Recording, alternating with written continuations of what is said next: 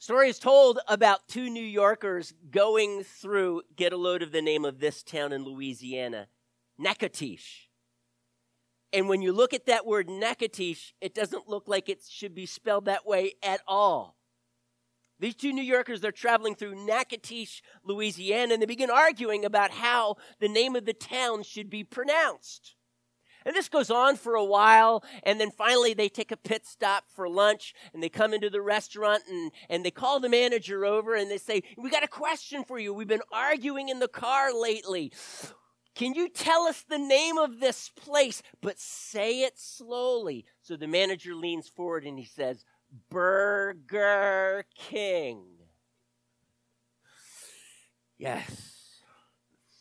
Not only can words be somewhat difficult to pronounce, but they can mean different things. Like vegetarian in Old Native American really means terrible hunter. You probably didn't know that. Words are interesting. I've heard after a sermon series on justification, sanctification, and the other Asians that the pastor's son went to Sunday school, and the teacher asked him, "So what does procrastination mean?" And he says, "I don't know what it means, but I know our church believes it."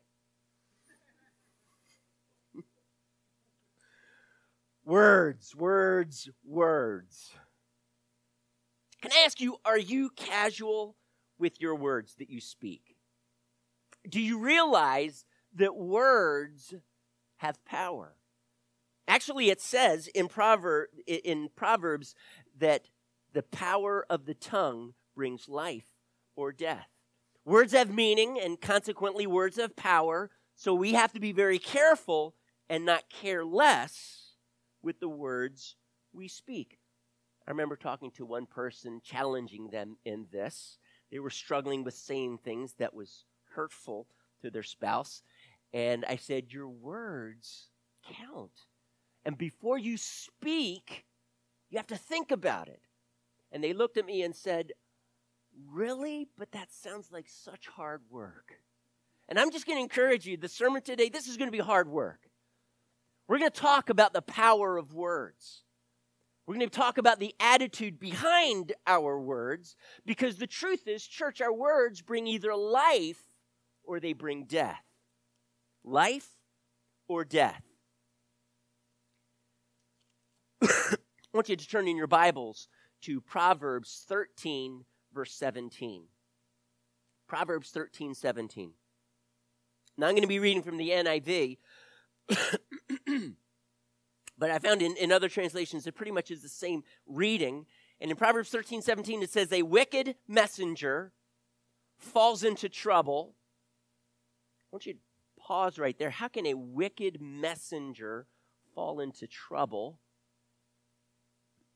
Maybe they don't deliver the message on time. They procrastinate. There's another proverb that deals with that. But the next part of the verse says this. "But," so that's a contrast, "but a trustworthy envoy brings healing." An envoy is a messenger. A trustworthy envoy, a trustworthy messenger brings healing. Pause for a moment there. The purpose of the messenger is to just bring you the news, right? Good or bad or indifferent, just to bring you the news. How is he a faithful or trustworthy messenger? Because he just happens to bring news that encourages you. Because here's the point. News is not neutral.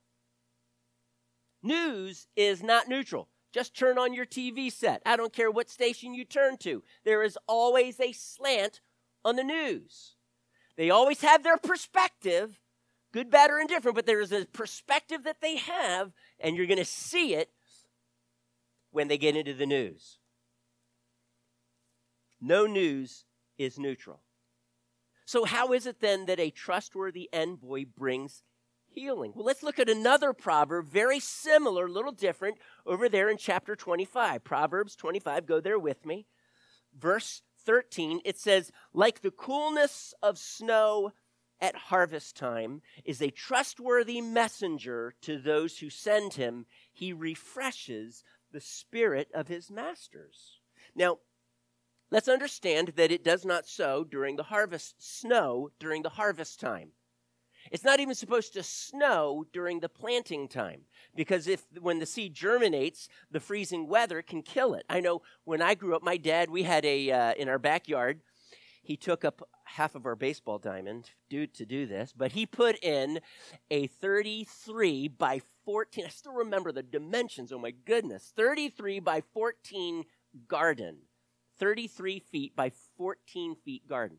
We had all kinds of stuff in there, stuff it's hard to even pronounce, and stuff that you probably have never had cooked for you, neither do you want to have cooked for you. How many of you have ever eaten okra? How many of you actually like okra? Okay, now I grew up with okra, and my mom, for the first half of my life, cooked it all wrong. She boiled it, or as they say in the South, burled okra. All right? She boiled the okra with tomatoes. I just thought maybe this tradition, because it grew up in the South, maybe it just happened after she was born and raised in Georgia. She should have known better. You never burl your okra. You fry it, right? Yeah, there we go. Fried okra. I love fried okra. I loved everything in that garden, if it was cooked right. I loved everything in that garden. But the frost date, if I'm not mistaken, in Delaware was like May 10th, 5th, whatever it is, something like that. And you just don't put your plants, seedlings, out in the garden before that date because it might freeze and they would die. So we would we would plant those seeds under ultraviolet lights, and we had a garden in our house until May 10th. And come that weekend, oh man, my dad would be planting, he'd be chomping at the bit, he'd get everybody out there, and we'd be digging in the dirt and planting all day until, trellises for the pole beans, you name it. It was in place, and we were ready to go. And he loved it. But it never snows in the seeding, and it certainly never snows in the harvest time. And so therefore, this contrast, we can see easily that, wow, snow bringing refreshment. Now, I don't know exactly, did they eat the snow? I know, snow ice cream. Maybe you've ever had snow. I love snow ice cream, yeah. But maybe snow with a tall glass of sweetened iced tea. I mean, that's the only kind of iced tea there is, right? And in ice or snow. But the idea is that this brings refreshment. And in the same way that it brings refreshment, so a messenger brings refreshment to his master. Now, how is it that bringing the news to your master will encourage him, will refresh his spirit, will actually, we looked in the other proverb, bring healing?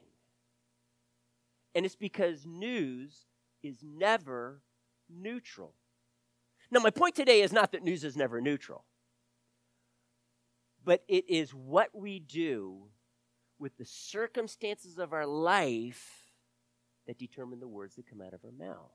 The circumstances and how we process them, our attitude, that's what comes out of our mouth. Let's look at something here. Turn with me to 2 Samuel chapter 18. We have an example of an anchor man. No, not an anchor in a relay, but an anchor man like on a TV show. Anyway, they did not have TV, obviously, back then. They, in fact, instead of using horses, they usually ran, sometimes great distances, to bring news. And over here in 2 Samuel chapter 18,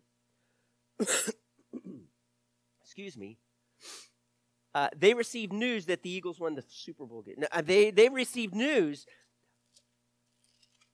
David is about to receive news concerning a war that has just taken place because his son, Absalom, had betrayed him, had conspired against the king. And he had led many people, priests and prophets and politicians and warriors, to his side. And he was down there in Hebron, and now he comes up to Jerusalem, and he is going to overthrow the kingdom. And David has left because he is not going to fight his son And this basically now is in God's hands. Now they do clash. There is a battle as Absalom sends his troops after David, and Absalom is killed. David's men are victorious, but Absalom is killed. How does a messenger bring that news? Good news for you, David. Your son's dead. Yeah, that one's really going to go over well. And so what we have is a story, and it said that Ahimaaz is the first one. That's the son of Zadok the priest. He wants to go. As a matter of fact, he feels the sense of obligation because David had asked Zadok, send me word about the outcome of this battle. David is very concerned, not just about the outcome of the battle, but whether his son lives or not, because he has instructed the troops, do not kill my son. Don't kill him. Ahimaaz wants to go. Unfortunately, Ahimaaz did not see what happened to Absalom, whether he lived or whether he died. There is a Cushite there that does, and so Joab sends the Cushite. And Ahimaaz keeps begging, please, please, please let me go. I want to go. I want to go. Let me just tell you something here before I read. For you to be a messenger and envoy, that is a professional job. That is not just something you choose and give to anyone. You need to know how to do it. Just like an anchorman on a TV, on a news station, they need to know how to deliver the news, but they always, of course, deliver it with a slant. And there's no difference here. The messenger is going to bring the news with a slant, bring the news in a certain way. And when Ahimaaz calls out to the king, he arrives, he says, all is well. He bowed down before the king because he gets there before the Cushite. He bows down before the king with his face to the ground and says, praise be to the Lord your God. He has delivered up the men who lifted their hands against my lord the king. Good news. Woohoo! All right, we won the battle. I can go back to Jerusalem in peace. But the king asks, is the young man Absalom safe? Ahimaaz answered, I saw great confusion, just as Joab was about to send the king's servant and me, your servant, but I don't know what it was. The king said, stand aside and wait here. So the king, so Ahimaaz, he steps aside and stood there. Then the Cushite arrived and said, my lord the king, hear the good news. The Lord has delivered you today from all those who rise up against you. The king asked the Cushite, is the young man Absalom safe? So we have the same thing going on here. Ahimaaz and the Cushite, they're saying the same thing except here. The Cushite replied, may the enemies of the Lord the king and all who rise up against him to do harm be like that young man. The king was shaken. Now I'm going to suggest that the Cushite should have shared that portion of the news very differently. But he was not close to the king as Ahimaaz was. Should Ahimaaz have done it, he would have said it very differently, apologetically. He would have said it with sorrow in his heart, but the Cushite did not, because he was just a messenger. And here's my point. When you face life's struggles, defeats, and victories, what is your perception of all of that? What is it now that comes out of your mouth as a result of all of this stuff that has happened in your life? An envoy or a messenger is good and brings healing and refreshment because he knows what to focus on. He's going to focus on the good news, and he is not going to focus on the bad news. No, it doesn't mean that he doesn't talk about the bad news, but when he gets to the bad news, it is so crucial how he shares, how he speaks those words. Why? Because the tongue has the power of life and death. And how it was shared here, it says David was shaken.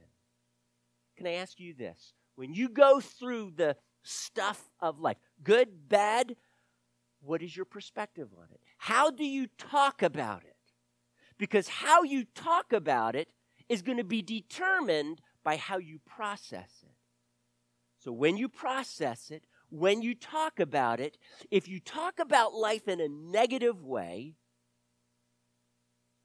you not only dishonor the Lord, but you bring discouragement. And Proverbs says you even bring death. You don't bring healing. You don't bring refreshment. Now, church, let's be honest. All of us go through hard times. There are no exceptions. Anyone here never go through a hard time in your life? Please speak to me afterwards. I want to know what your secret is, because I have yet to meet someone who's not been through struggles, hardships, devastations even. But the question is not the struggles that you go through. The question is, what do you choose to focus on? You see, a faithful messenger focuses on the good news. Did the bad news happen? Yes, it did. It always happens. But the faithful messenger is the one who knows how to perceive these events and deliver it in a way that brings life and even healing. Okay? You are probably well familiar with the story of the 12 spies.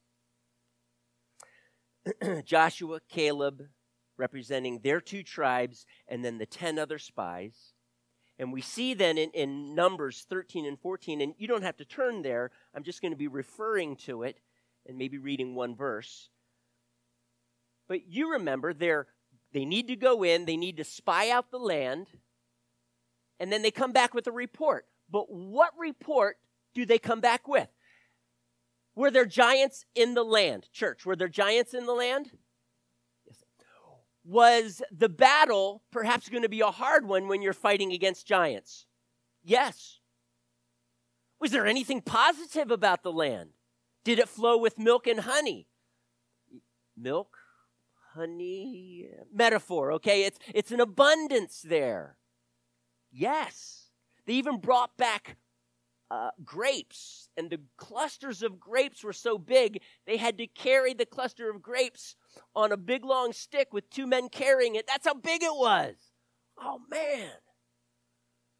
You know, when I was little, really the only kind of grapes that they had were the seeded kind. And I just got so weary of chewing them up and trying to spitting out. There's 3 seeds, right? You spit out the 3 seeds. So eventually I just got to the point, I'm just going to eat the seeds. Ugh. And I didn't, they're bitter, of course. And so you got sweet, and then you got bitter. Then you take another one sweet, and then it's bitter. And so then they came out with seedless grapes. They were like, awesome. Maybe they had seedless grapes back then, but they were too expensive. Maybe. But I tell you what, when they lit on seedless grapes, it was marvelous. It was like almost heaven. But they came back with these, I'm sure they were seedless grapes here too. They came back with these huge cluster of grapes. You see, there was so much good about the land, but there was also negative.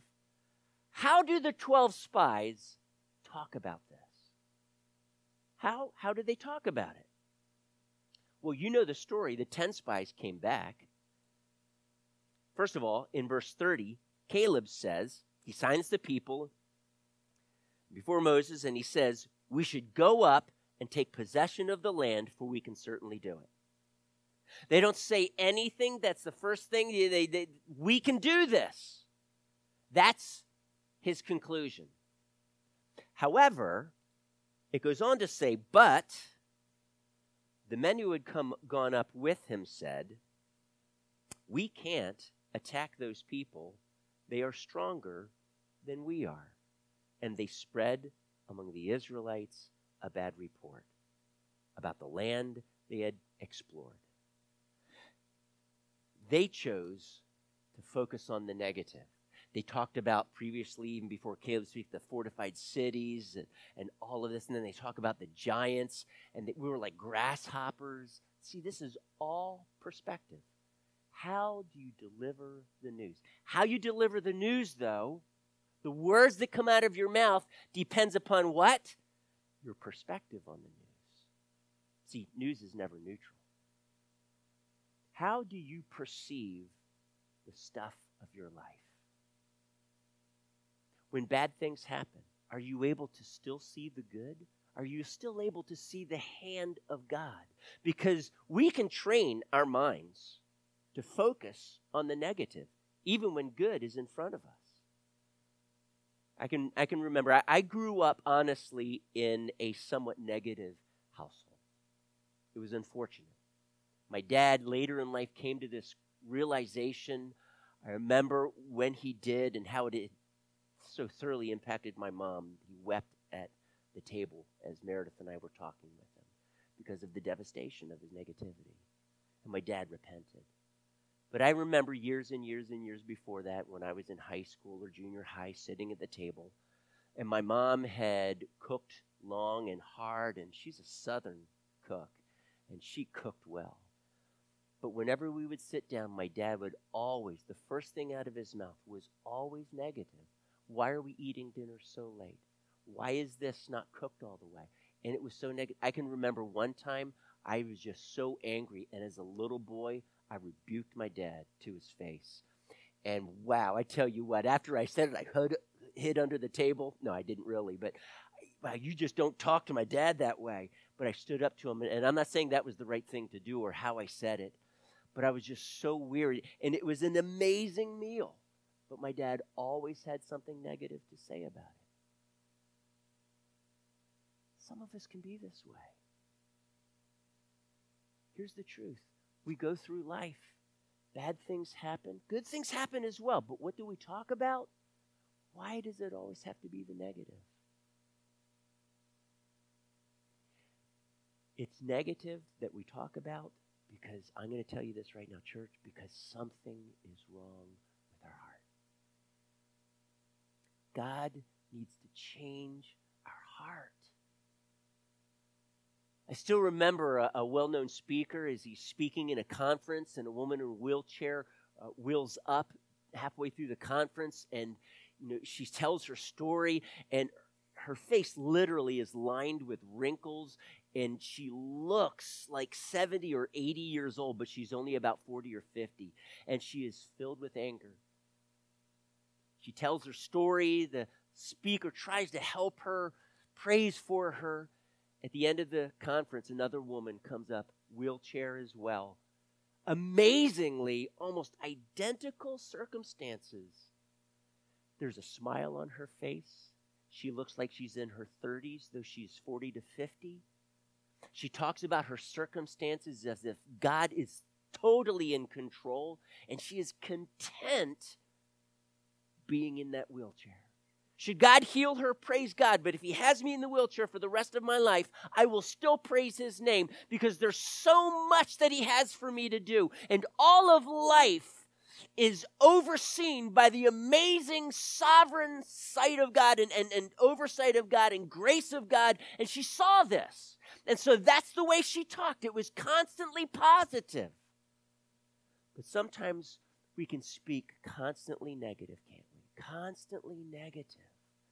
And I'm just going to tell you right now, before I go any further, it is because God needs to change our heart. He needs to heal our heart. We have gotten a hold of a perspective, of a way to view life that sees the negative before the positive, or sometimes doesn't see the positive at all.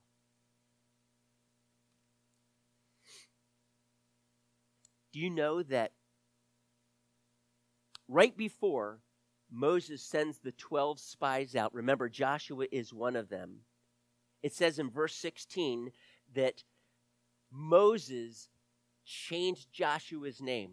It was Hoshea, and he changed it to Joshua before they went out.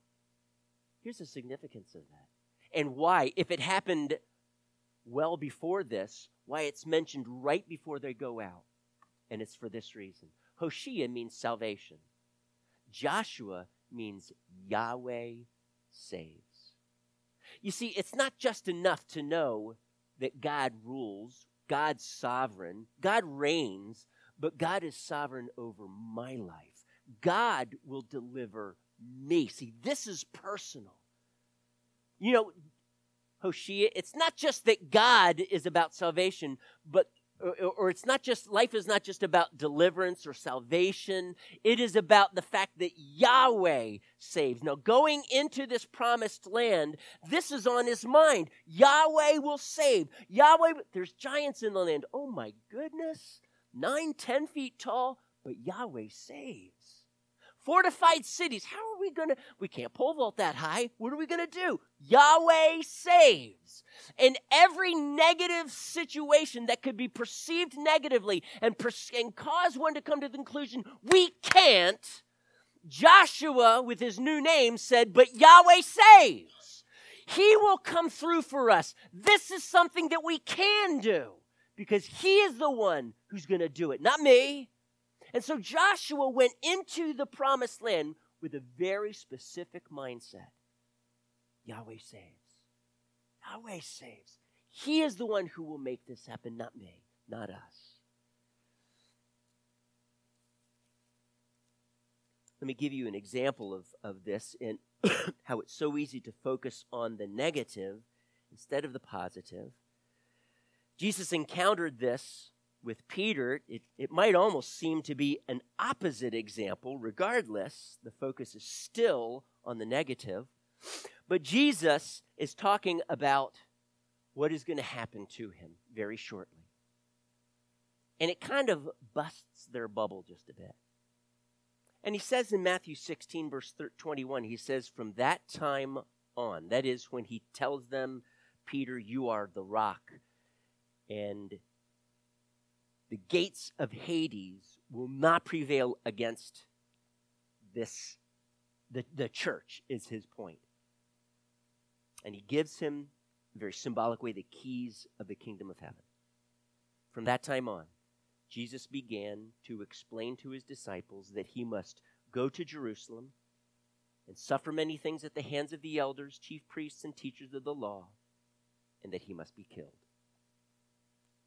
And on the third day be raised to life.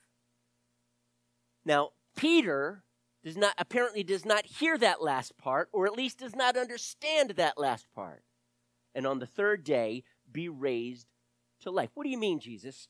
You're going to be suffering and you're going to die? Now, he may not have understood it because in the Jewish mindset, when someone has died, it's after 3 days, their spirit goes to be with the Lord. And so on the third day, I'm going to rise from the dead. Maybe he just thought, okay, he's going to rise spiritually. Of course, he's going to die, but there is a resurrection, and it happens at the end of the age. But Jesus is very clear here. If he had repeated himself to Peter, he would have said, I will suffer, and then I will die. But on the third day, do you get this? On the third, not the end of the age, but on the third day, I will be raised from the dead. I will be raised to life. Well, here's what happens. Peter does not like the negativity, and so he pulls Jesus aside, and he so boldly begins to rebuke him. Excuse me. And he says this, never, Lord. This shall never happen to you. That he would die and be raised to life. This shall never happen to you. Jesus looks at Peter, and he doesn't put his arm around him and say, you know what, Peter, let's just kind of get on the same page here, okay? All right. He turns to Peter and looks squarely in his eyes and says, get behind me, Satan. You are a stumbling block to me. You do not have in mind the things of God, but the things of men. You see, men focus on the negative. We don't want the negative, and so for Peter, he either did not understand or just totally missed this idea of a resurrection. Didn't get it. Jesus, in essence, is saying, I've got to go through the valley of death to get to the next mountain peak. If I could paraphrase it this way. And Peter is saying, nope, we're not going to the mountain peak. Church, for you to go from mountain peak to mountain peak, guess what's in between? Maybe not the valley of death, but the valley of the shadow of death. See, the shadow of death, when we looked at Psalm 23, do you remember that several weeks ago and Wednesday night? The valley of the shadow of death. It's only a shadow of death. It's only what death, it's the shadow that death casts. So it looks like death. It has a similitude of death, but it is not death. We go through hard times, and yes, you may not die, but I tell you what, in your spirit, sometimes it certainly feels that way. Emotionally, it feels that way. And you're wondering, God, why are you crushing me? And I'm simply here to tell you that for you to get from mountain peak to mountain peak, you've got to go through the valley of the shadow of death. And Jesus is saying, I need to rise from the dead. I need to conquer death, and I am going to do it through the valley of death. I'm going to do it by being hung on a cross. I'm going to do it by dying for your sins, Peter. I'm sure he didn't go that far with it, but he said, I must die so that I can be raised. I've got to go through the valley to get to the next mountain peak. But men, women, we hate the valleys. We don't want the valleys. When we go through the valleys, we focus on the valleys. That's the negativity. That's the negative stuff of life. So Peter, even though he's not focusing on talking about the negative, he doesn't want to go through it. He wants to avoid it, and he certainly does not want Jesus to go through it because he has in his mind only the things of men and not the things of God. How do you go through your valleys? Stuff happens in life, positive and negative. What's your attitude towards it? And because of your attitude, how then do you speak about it? Because your words will bring either life or death. Our words do have power. I remember one church meeting years and years ago. I'm sure no one here remembers it. And we had just had an outreach, and after the outreach, we were having a meeting. In the beginning of that meeting, I just wanted people's input. And there was some positive input about it. And here's what one person, now this one person, they are not here, by the way. They're not a part of Powerline. Now, this is years and years ago. They were a negative person. They tended to have a negative outlook on life. And they shared one thing negative, but the way they shared it, it was bereft of hope. It was, well, we can't ever do this again. And once they shared that, the next person shared something negative. The next person shared something negative. The next person shared something negative. Before I knew it, I had a meeting like a train off its tracks, out of control. Whoa. And it happened like that. Now, within about 2 or 3 minutes, I realized what was going on here. And I said, whoa, hey, gang. Perspective. There's good things and there's bad things. Right now, we're focusing on the negative things. And it is causing all of us right now to only see negative. Where is the faith? When they searched out the land, was there negative stuff in their church? Was there negative? Yes. Was there positive? Oh, absolutely.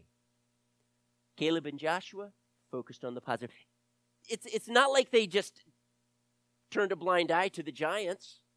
We know this because Caleb gave a positive report. And do you know where he wanted to live? Do you know what land he wanted to choose? We learn about it in the book of Joshua. He said, you know, in Hebron, where all those giants are, that's what I want. That's where I want to live. Joshua, give me that land. And he went up there with his tribe, and they whooped him. And he defeated the giants because of his attitude. And it was filled with faith.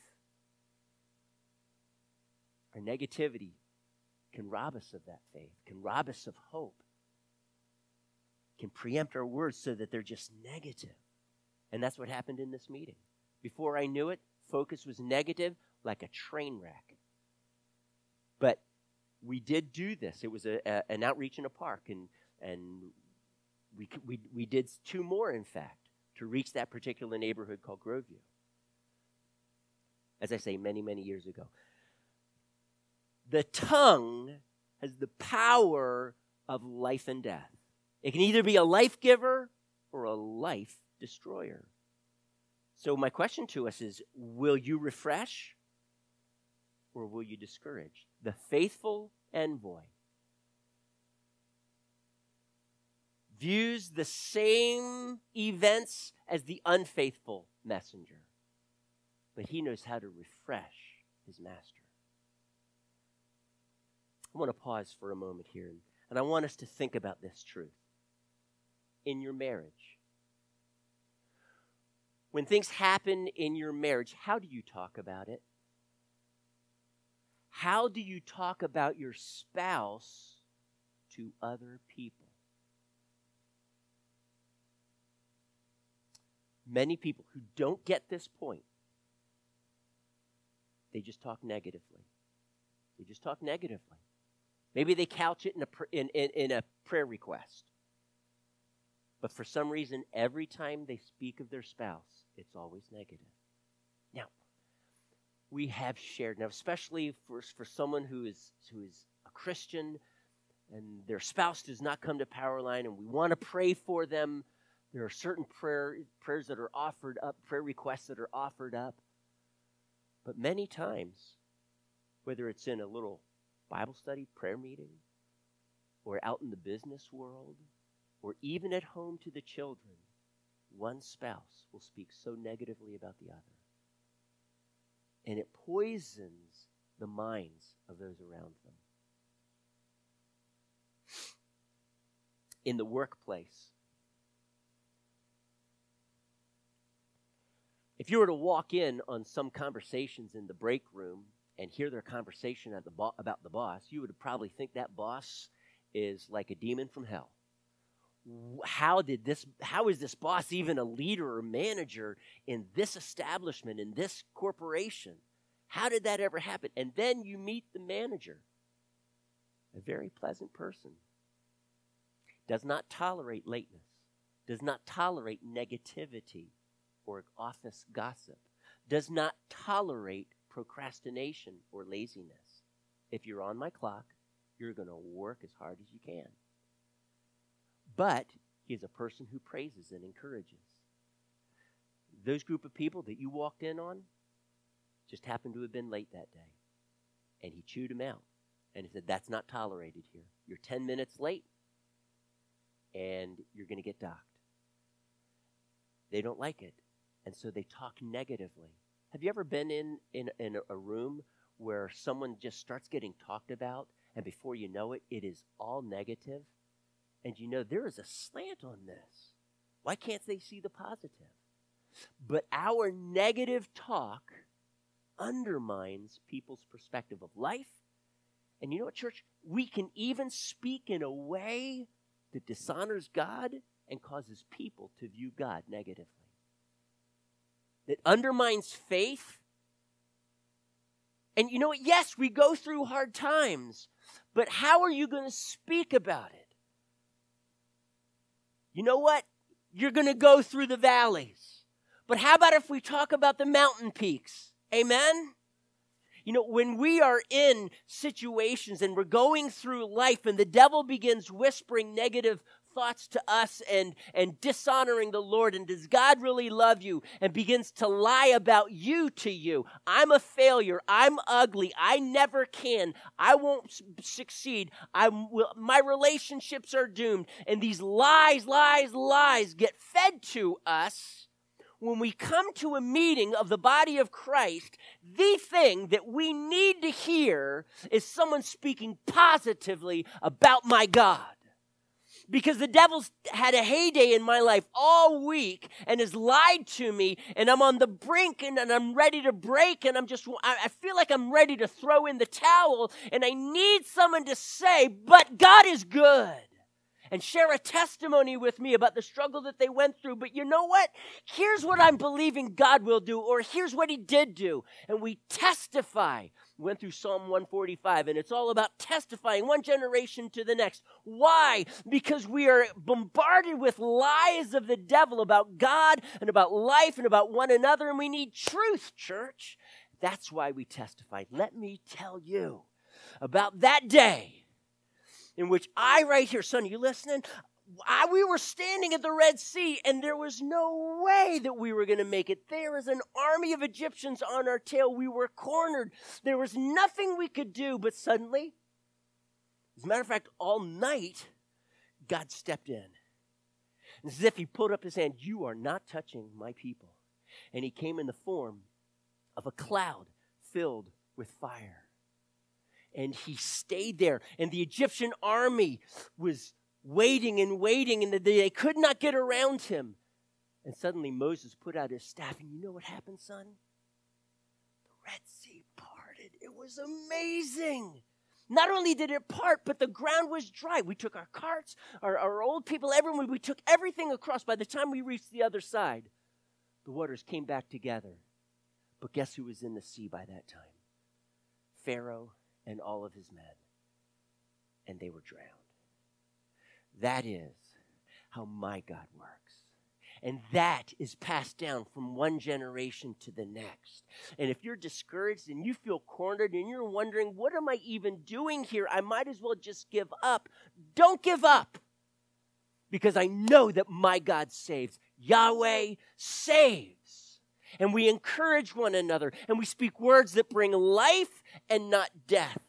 But if we're not careful, we can get our eyes focused on those negative things. Jesus, you're going to die? Never. Wait, didn't you hear it? But I will be raised on the third. Never. You are never going to suffer and die. No, listen, Peter, I will be raised. And I want to tell you, church, you're looking at the negative, but God is going to raise you up. God is going to take you through the valley of the shadow of death because he's got a mountain peak in his horizon taking you there. But we take our focus off of that and we set it on these circumstances. And we prove that we are unfaithful messengers. We speak about the bad news because the bad news has colored our perspective and our perceptions, and we are bereft of hope. Thomas Edison, it is said, invented, are you ready for this? 1,093 things. More patents than anyone ever on planet Earth. It took him, however, 10,000 tries to invent the incandescent light bulb. When asked about his many failures, he simply replied, you know what? I just found 9,999 ways in which it can't work. Perspective, attitude. He's not going to focus on all the failures, but you know what? He focused on the possibility of success. You see, he saw the valley and the mountain peak. David Brinkley said, a successful man, listen to this, a successful man is one who can lay a firm foundation with the bricks others have thrown at him. I like that. And I want to tell you what, Satan is going to throw as many bricks at you as he can. So I have this scene in which someone is throwing bricks off the roof, and it's a parody. What is it? Studio C. Oh, I went there, didn't I? Satan is going to throw bricks at you. He is going to try and hurt you, harm you, distract you, get you off course, get your eyes off of God, wondering, okay, God, where are you? Do you even love me? And for you to throw in the towel and just say, I'm walking away. That's his goal. That is his goal. If he can't take you down completely, he will seek to render you neutral. So that you are not to be feared in his kingdom.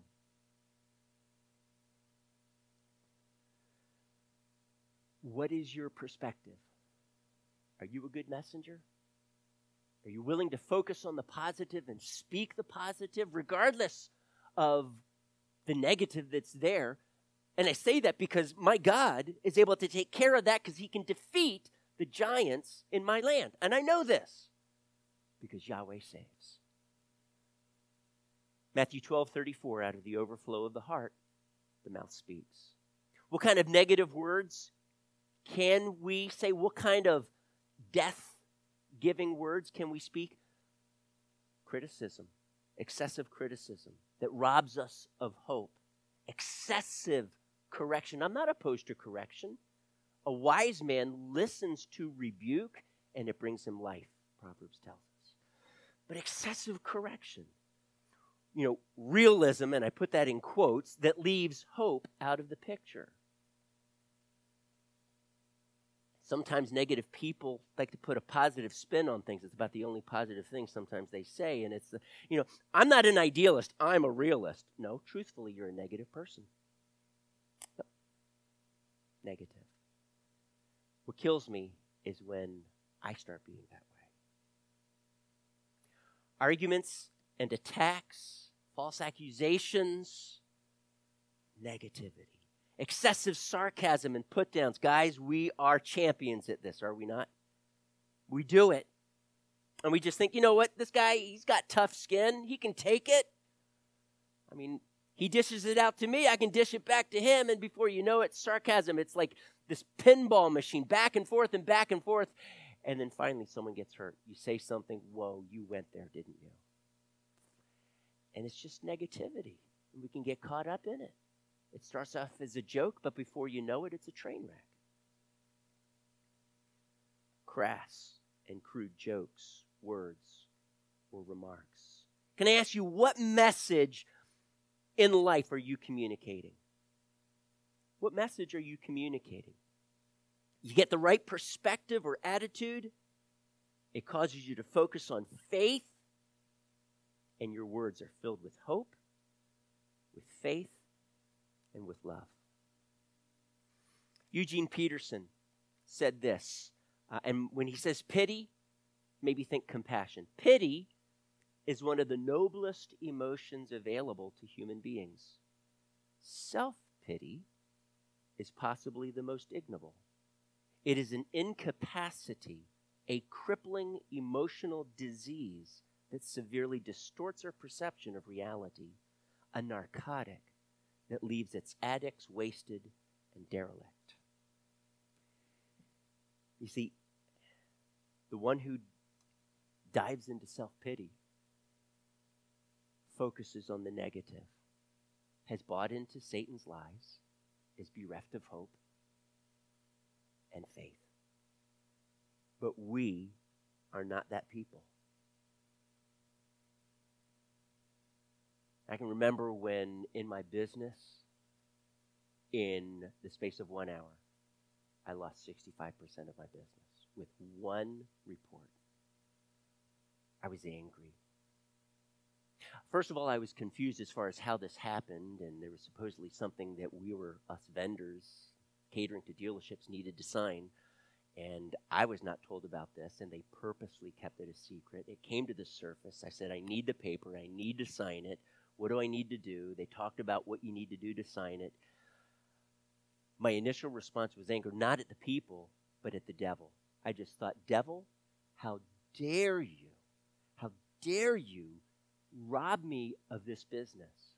You cannot have it. And the two guys that were working for me, we went outside the dealership, and we just stood in a small little circle, and we prayed. And we asked God, we cried out to God to rescue that business. And within 2 months, not only had God restored the 65%, but opened the doors to 2 other new accounts. What is your take on life? Are you a good messenger or an unfaithful one? In your home, do you constantly bring words of criticism, negativity, and do you rob your family of hope? Or do you speak words of life and encouragement? Do you look to the mountain peak, or are you focused on the valley? Can you stand with me, church?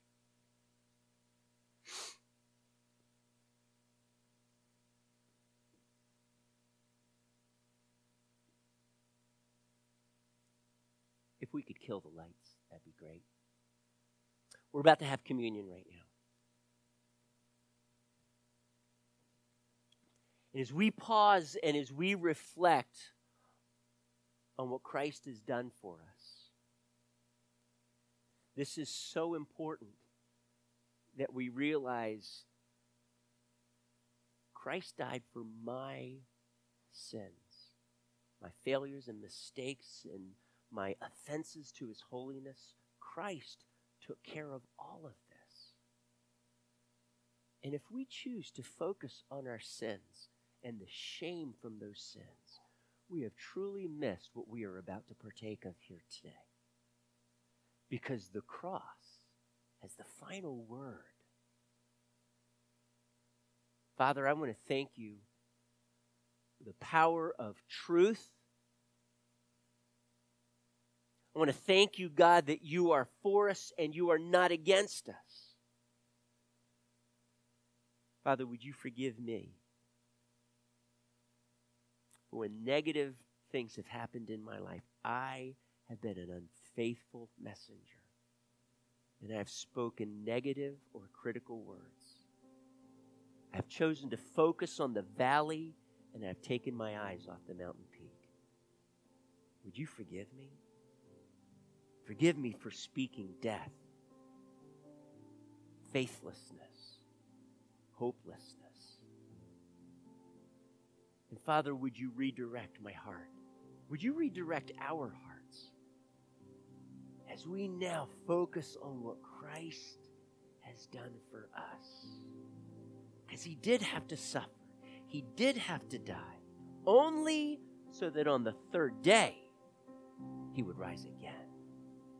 So, Father, thank you for that mountain peak. Thank you for what we have to go through in life, as hard as it is at times, because you're bringing us to a destination. You're bringing us to a place of hope and faith and love and reflecting, glorifying Jesus in how we live. God, I ask that you would rise up, and where the enemy's been speaking lies, may the enemy be scattered in Jesus' name. And Father, I ask that we would shift our focus.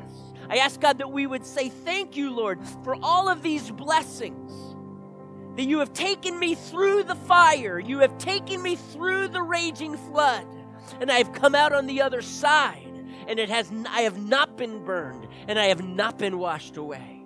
God, thank you for your strength. Thank you for your deliverance, and you will yet deliver me. Thank you, God. This is who you are. Yahweh saves.